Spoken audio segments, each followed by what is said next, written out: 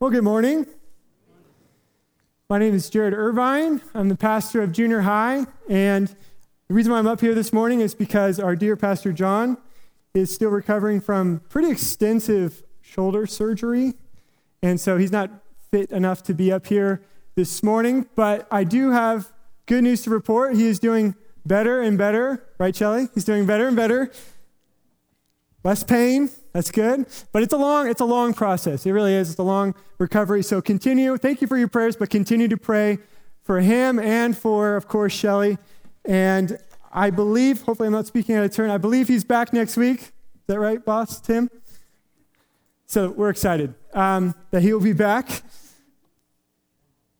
One more? Okay. But it is very extensive shoulder surgery, so be praying for him.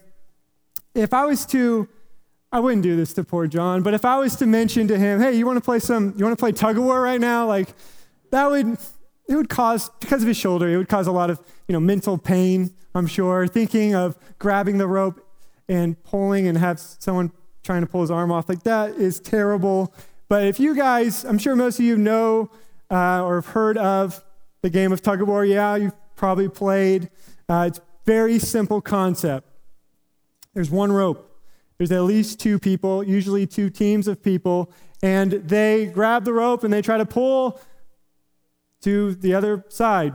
It's not that hard. Yeah, the hard part is the other team wants to pull to the other side. So it's I want to go north. I don't like the south.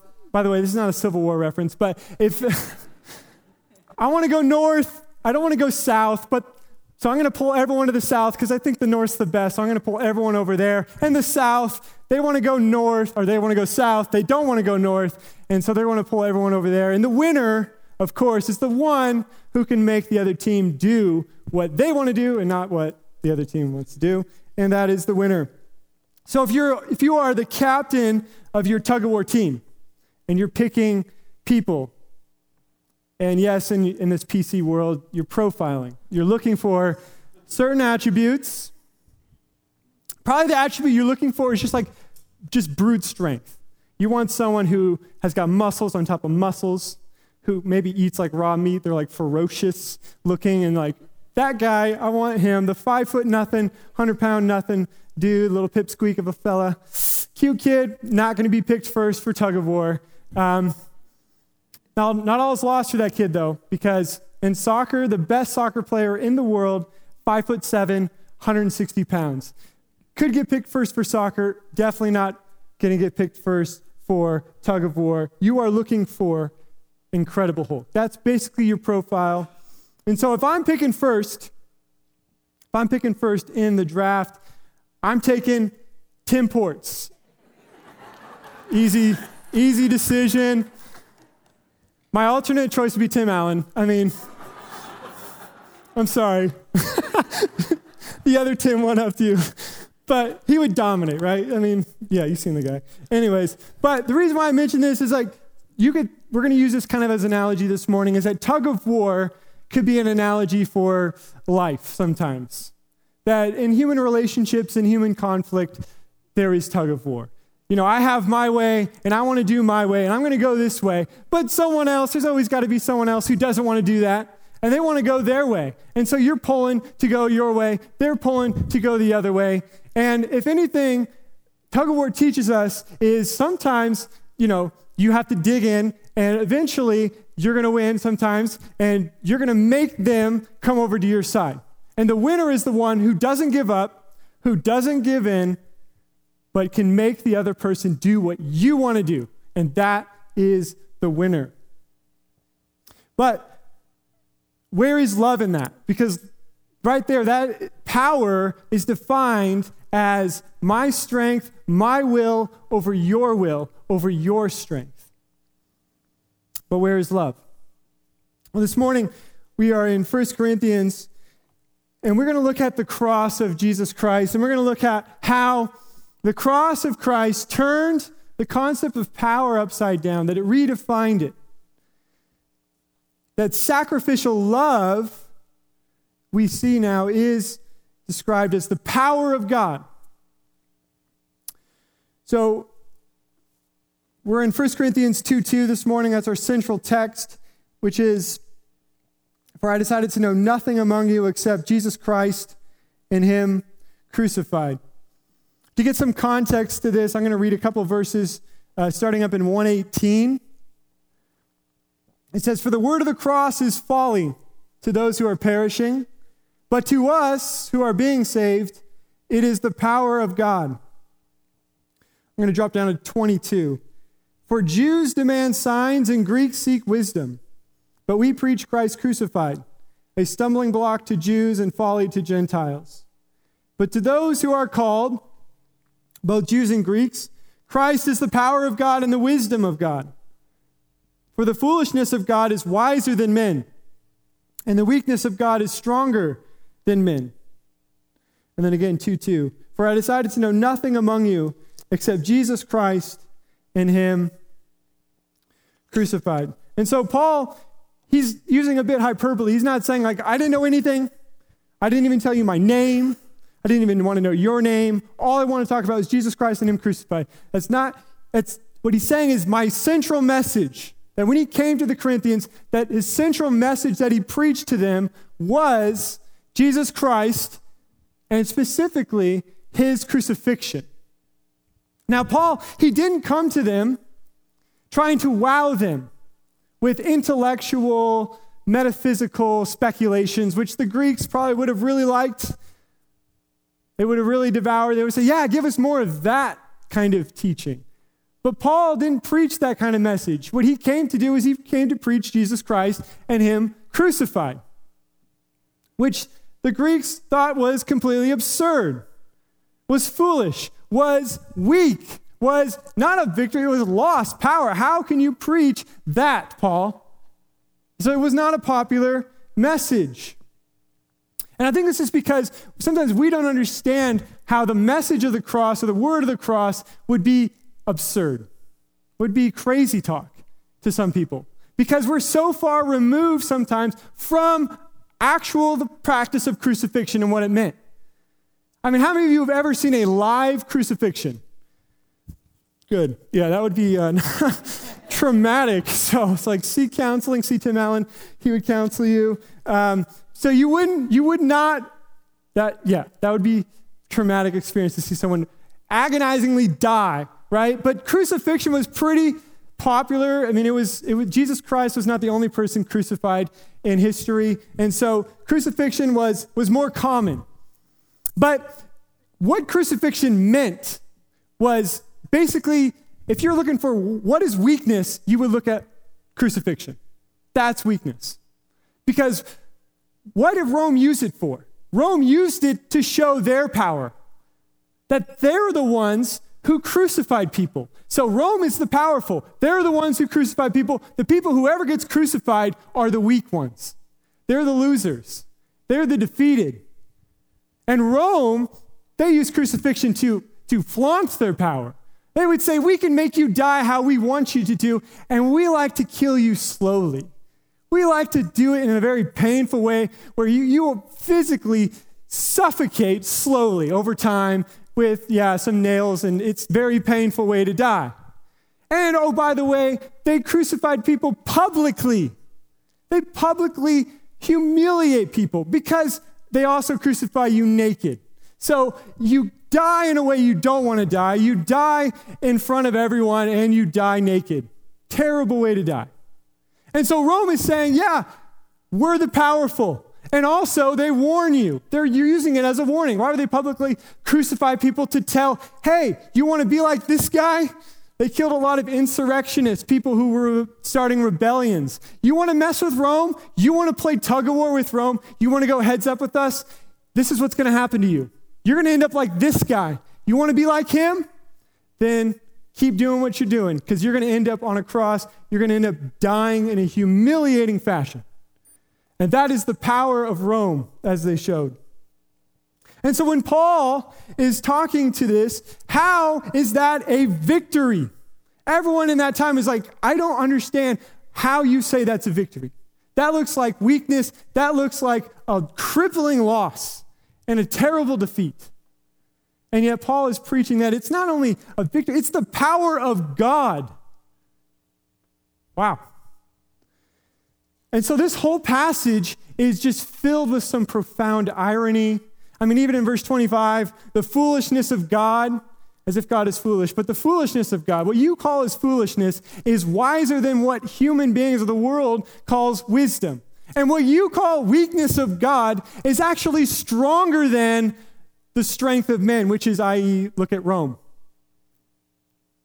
So it's this profound upside-down perception that in verse 118 it says, the word of the cross is folly to those who are perishing, but to us who are being saved, it is the power of God. So you have the same thing. You're looking at the same picture. You're looking at the same event, the same man hanging on a cross, and one says that's absurd, that's weakness, that's defeat, and another side saying, no, that's the power of God. That is a victory. That is our triumph. Because by the cross, we were saved. By the cross, we were forgiven. By the cross, we were transferred from the kingdom of darkness into the kingdom of light. That's how God saved us. That's how God rescued us. That's how God showed his power, was in that way. He didn't come and wipe everyone out and then save us. He came by sacrificing his life to save us. That's how he did it. And the cross shows the power of salvation, the power of God, and the power of love of God. And so he won the victory by the cross. That's how he did it. And so God defines power, he redefines it, he turns it upside down, as now it's not this tug of war way, but it's the sacrificial love way. That Jesus, he didn't play tug of war with Rome, but he dropped the rope. He didn't play their game. He sacrificed his life. You see, the crucifixion was not an accident. He was not some misfortunate person. He was not a failed revolutionary. Jesus all along said that it was a sacrifice, which is important, that it's a sacrifice, that he was choosing to do this. In John 10, he says, no one takes my life from me. No one does that.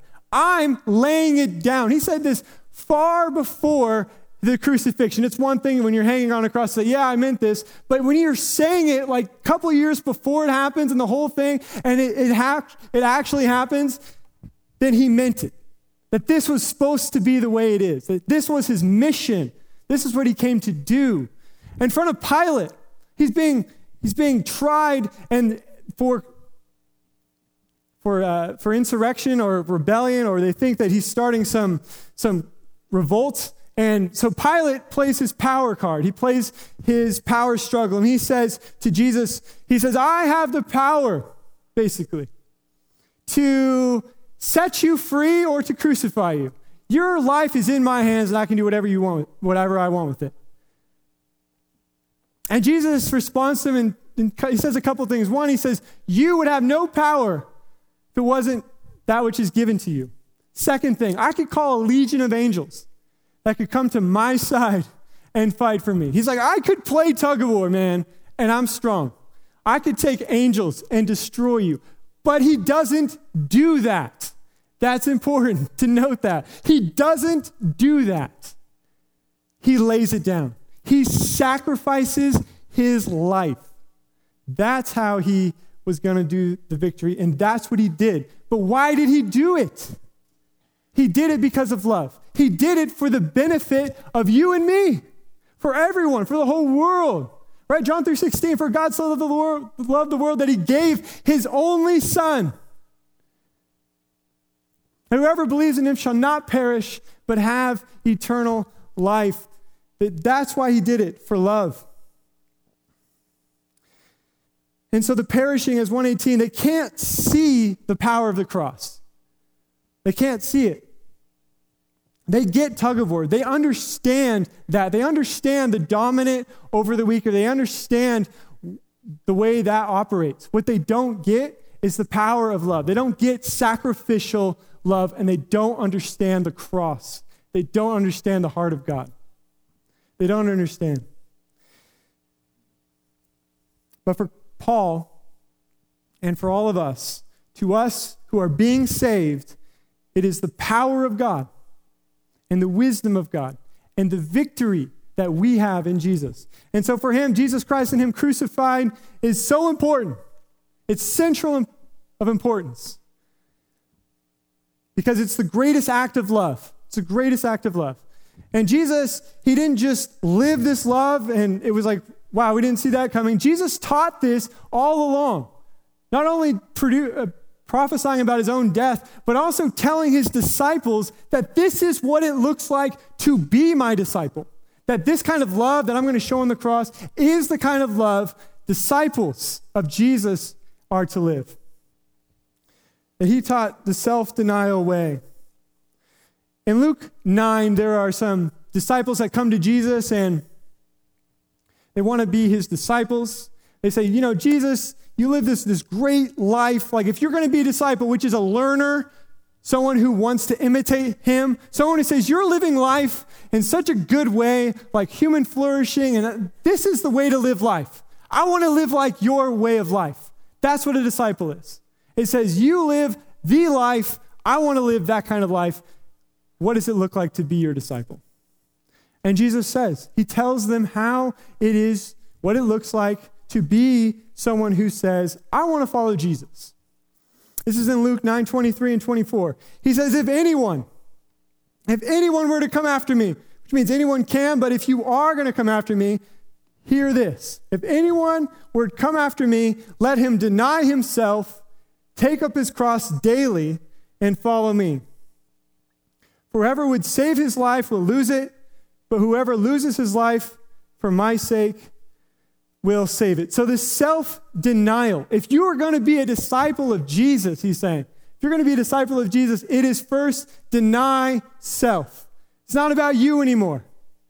You may have lived your life for you, but if you're going to follow Jesus, it's no longer about you. You're living for something greater than you. And then he says, follow me. Follow me.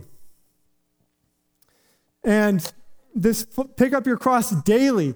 That you can't literally die on a cross every day. So what he means is your act of denying self is your cross, is your crucifixion, is crucifying the self, is crucifying your will.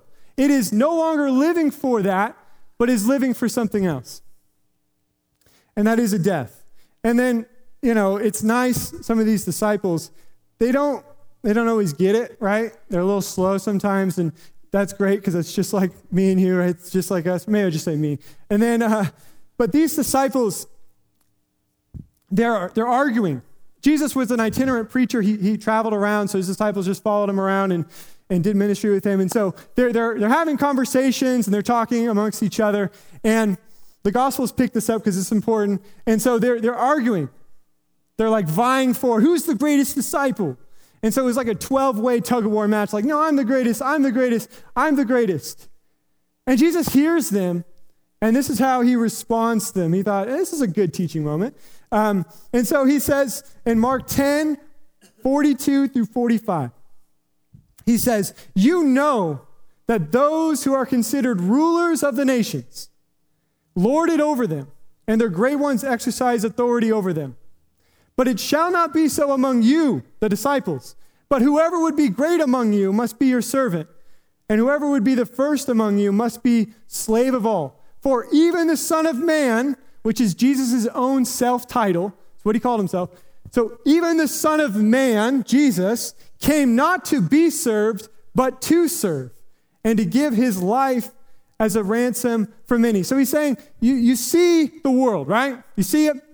They play this tug-of-war thing, and you know who the king is. You know who the powerful ones are because everyone else serves them. That's how the world does it. But you, my disciples, you are different. You are much different. You are the exact opposite of that. Instead of lording it over people, instead of you all serve me, it's it's the disciples. You, the greatest, is the one who serves everyone else. That you lay down your life, that you sacrifice your will for the benefit of others. That's what it looks like to be a disciple of Jesus. And then he uses for, which is like a purpose statement, for, this is why you should do this, for the Son of Man, which is his own title. For Jesus, he's saying, for Jesus came not to be served. He could have done that. He could have played exactly like everyone else, but he doesn't.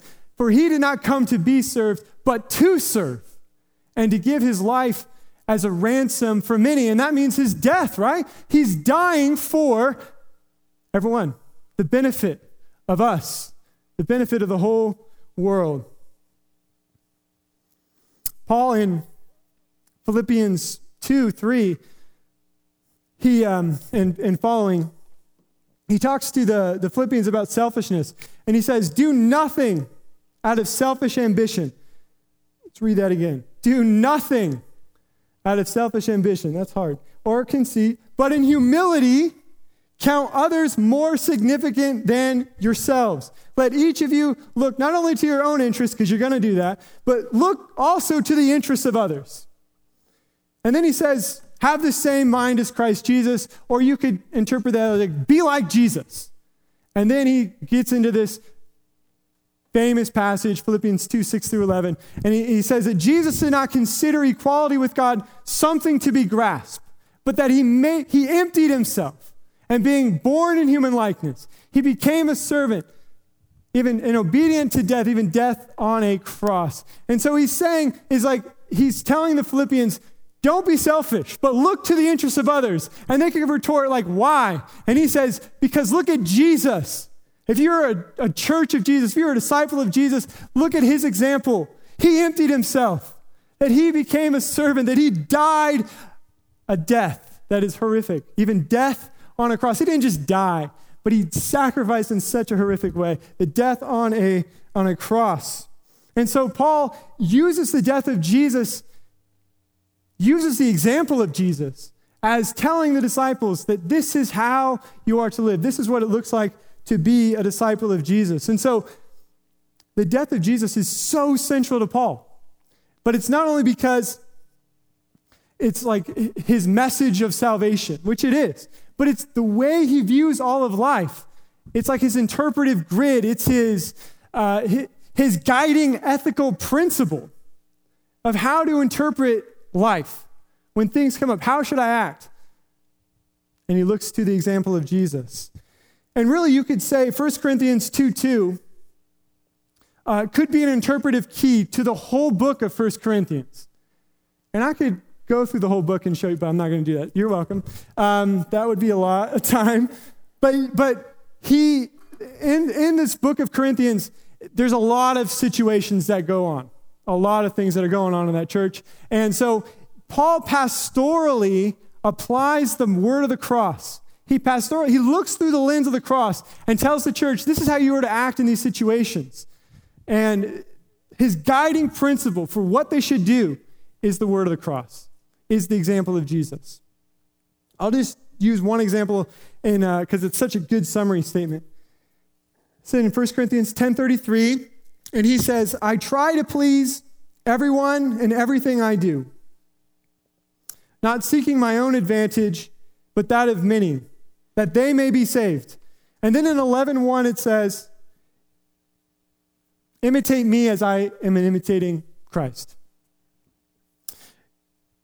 I don't know why there's a chapter break there, but in 11:1, you're like, what is the context when he says, imitate me as I'm imitating Christ? It's 10:33, which he says, I don't seek my own advantage, but I seek the advantage of others, because that's what Jesus did. And he's saying, I want you to imitate me in how I'm living, because how I'm living is I'm living for the advantage of anyone, including the Corinthians that he's writing to. And he's saying, I am doing everything for the advantage of you so that you might be saved. And so that you are to act like this. You're supposed to imitate me in this way because I'm imitating Jesus, who didn't seek his own advantage, but sought the advantage of others. And so that's how he lived and how he wants us to live. Imitate the sacrificial love of Jesus. So how do we imitate Jesus, imitate this sacrificial life of love in our lives? Well, you're each in, there's so many different contexts, right? You're in 100 million different worlds or whatever, but I'll give a few examples. But think about, how do you live a sacrificial life of love in your specific context? But I'll speak broadly here. How do you know Jesus Christ and him crucified in your marriage?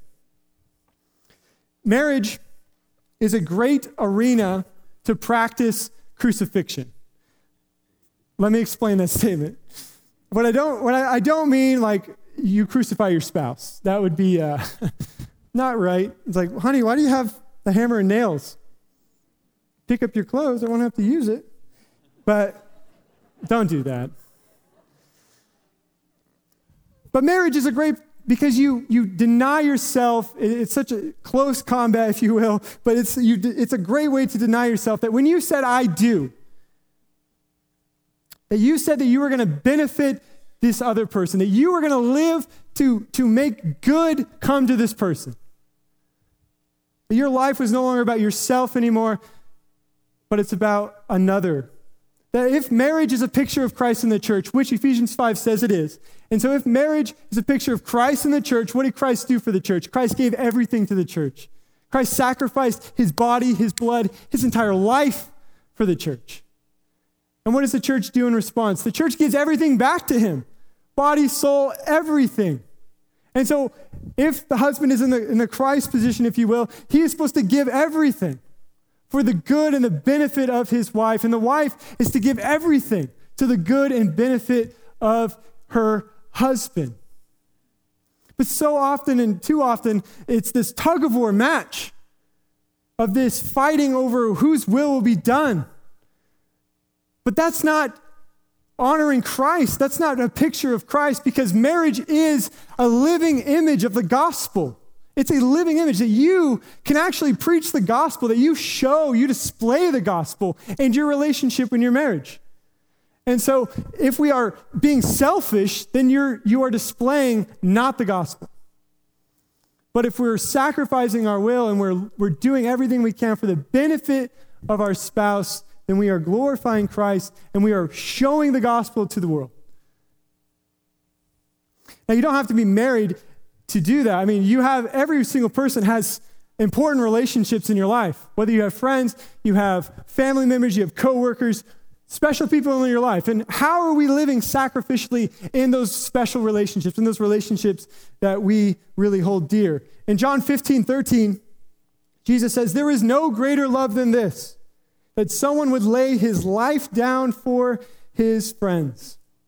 And so in our friendships, in our relationships, whatever they are, do they just exist for me? Do they just exist to benefit me? Or am I looking to serve and to benefit my friends, to lift them up, to lift up my parents, to honor them in those ways? And so we need to think about, are we living sacrificially in all of our relationships?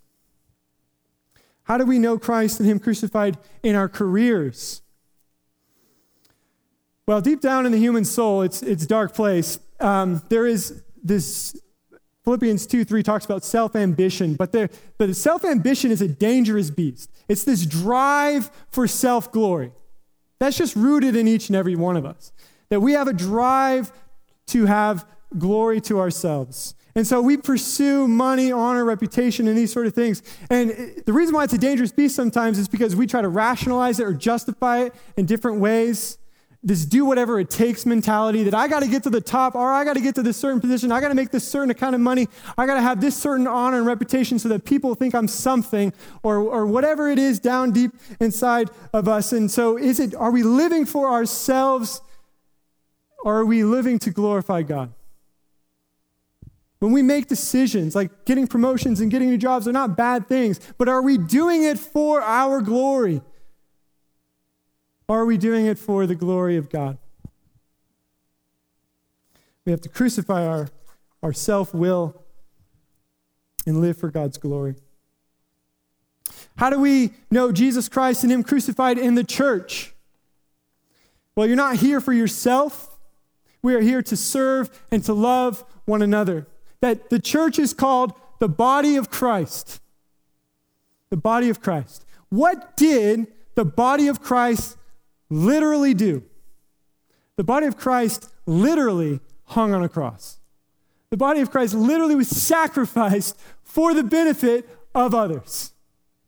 And so if we are going to call ourselves the body of Christ, if we are going to call ourselves a Jesus community, we have to act like the body of Christ literally did.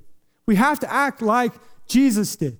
And how did he act? He acted in a sacrificial way, the way of love. And that's so difficult. Love is difficult. And sometimes we look at love and it's like this cute little thing in this little test tube. But in the real world, love is messy. Love is difficult. Love gets crucified. If you want to look at the greatest act of love, well, that looks pretty messy. That looks pretty painful. Because it is. It is. So that's why we need each other. But there could be an objection of, does this mean what you're saying? Are you just advocating that we become like proverbial doormats? Do we just let people do whatever they want? You're just saying, oh yeah, do whatever you want, and that's love? No, I'm not saying that. Love must be defined by truth. Can't be separated. Our culture's definition of love is often that, though. It's often just give people whatever they want, and that's love. And if you actually give them something different, or you say that's probably not good for you, you're being judgmental and you're not being loving. But we say that truth has to be paired with love for it to be true love. There's a really wise man who has a hurt shoulder. His name's John. He defines God's love as this. He says, wanting God's best for another. And that's exactly right. And that includes truth, that we want God's best for someone. And that's love. And so this tug of war analogy, it works for a bit, but you have to drop it because it breaks down. And at this point, you're like, well, aren't you pulling someone to truth? I mean, you said drop the rope. You said don't do tug of war. But the question is, the crucial question is why, if you are pulling someone to the truth, why are you doing it? Are you doing it? Because you can actually come in with truth, but is there love there? You could just want to get another notch in your belt. You could just want to say, yeah, I have power over you. I persuaded you. I converted you. And the reason why I got you over here, you need to think exactly how I think. Is that what we're doing it for? To just puff ourselves up? So we think that we're knowledgeable, or we think we're something, or we think whatever. Or are we doing it because we actually care for the person? Because we want that person to know the love of God. Because you would not want them to be separated from God. Is that why you're pulling them to the truth? It has to be because you love that person so much that you are not willing to just let go of the truth, or you're not going to hit them over the head, but you want to bring them to the truth because you love them. Love must have a redemptive goal. As Paul says in 10:33, that I do not seek the advantage of myself, but the advantage of others, that they may be saved. He's doing it all for redemption. He's doing it all so that they would be saved, that they would know God, that they would know his love for them. But with all that being said, love is still a risk. And you could, and probably will be taken advantage. People won't respond in the way that you would want positively. They'll take advantage of your love, your mercy, your grace. Let me ask you a question though. Who knows that better than God? God gives and gives and gives and gives and keeps giving, and people don't always respond positively. And we love God, and yet we don't always give him the praise, the honor, the glory, the thanksgiving that he deserves. But does that mean he stops giving love, that he withdraws it? He says, you know what, you're not really loving in response that I want, so I'm taking my love back.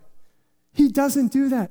He keeps loving. And so that's why we come each Sunday and we praise God, because his grace and mercy is always fresh for us.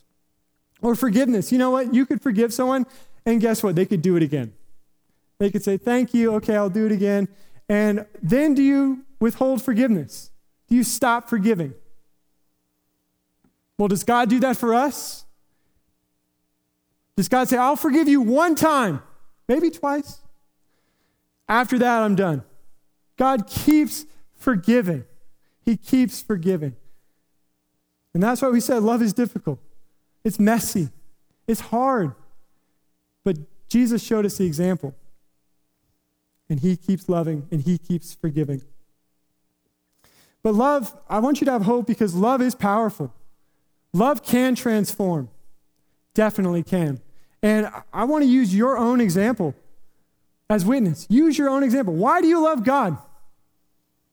Why do you love him? Why are you here? Was it because he threatened you with hell? Turn or burn. I would not love God. I would fear him. I would be afraid of him if that's the only reason why I love God or came to him or came to his side. No, the reason why we love God is because he experienced hell for me on the cross, because he died to show his love for me, that he took my sin, my shame, my guilt, my lies, my injustice, my prejudice, my greed, my lust, my self-ambition. He took all the nastiness, all the dirtiness, all of that upon himself, and he died for us. That the cross shows the love of God, and that's why we love him. What melted your heart? What gave you that heart of flesh instead of a heart of stone? Was it not because you saw our God high and lifted up on a cross, hanging, crucified for you, and to be separated from him forever? That would be hell. And now here, we're not a perfect community. We're selfish. We have power struggles. We have that. It's part of what it means to be a broken human being. But I think if we lift our eyes, and that's why it's so important that we meet together and we keep this community, because we need a constant, we're so forgetful. We need to constantly lift our eyes, and we need to see Jesus and see his beautiful, self-giving love on the cross. And I think at that point, we are a little grip, right? That we don't want to let go. But you see your God dying for you, being crucified for you, loving you in that way, your grip will be relaxed, will be released. And you will say, I trust you. Because we put up walls because we can't trust people. How can we trust him? Because he died on the cross. That's how we can trust him. That's how we know that he wants what's best for you. That he wants benefit for you. He wants salvation for you. He wants good for you. He wants human flourishing for you because he died for you. And so we can come and we can put down our walls and we can stop our tug of war and say, fine, I'll do it your way because I know you love me and I can trust you. That you will always be there and you will always love me. And so we could stop fighting for ourselves and live a sacrificial life of love, seeking God's best for another. Well, if you don't have a relationship with God, know this is that he died for you, that he loves you. He loves you more than you can even imagine. And he's calling to you. He wants a relationship with you. The cross, if it says anything, it says that he loves you and he wants a relationship with you. Because he knows everything you've done, and yet he still died for it because he loves you that much. But God, he's so loving, he won't force his love on you. He won't play tug of war with you. You have to receive it. You have to come to him. But see him on the cross and be humbled and say, this God loves me. I know he loves me, so I can trust him, that he's going to love me. And he wants what's best for me. And he wants this relationship with me. He's proved it by the cross of Jesus Christ.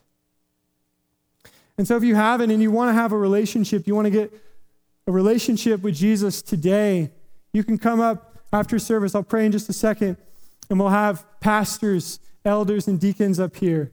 And we want to pray with you. We want to talk to you about Jesus, and we want to tell you about how to have a relationship with him.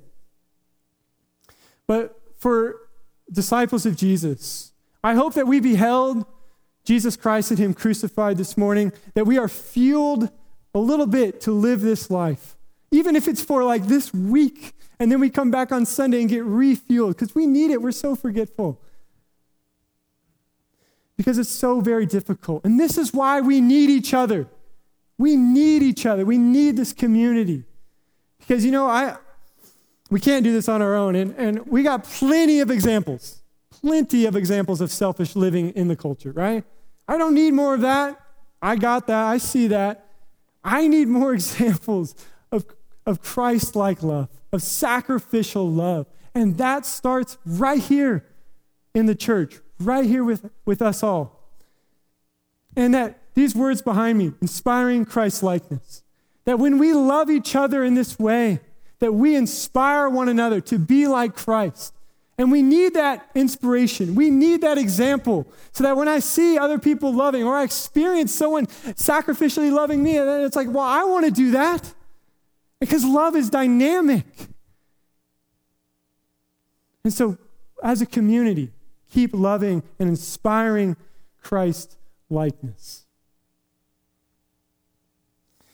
Inspire each other to drop the rope, to stop this tug of war, and live a life of sacrificial love, to know Jesus Christ and Him crucified. Let's pray.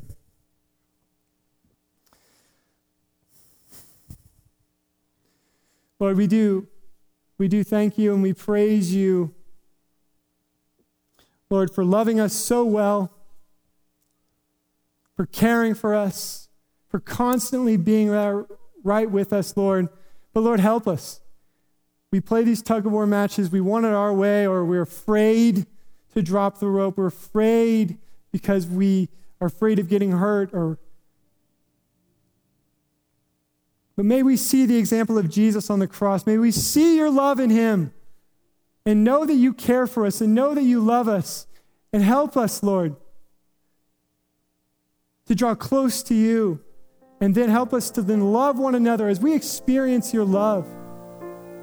May that inspire us to love one another in a sacrificial way, to show the world the God you are, the God who gave everything, your body, your blood, your entire life for us, so that we could have life.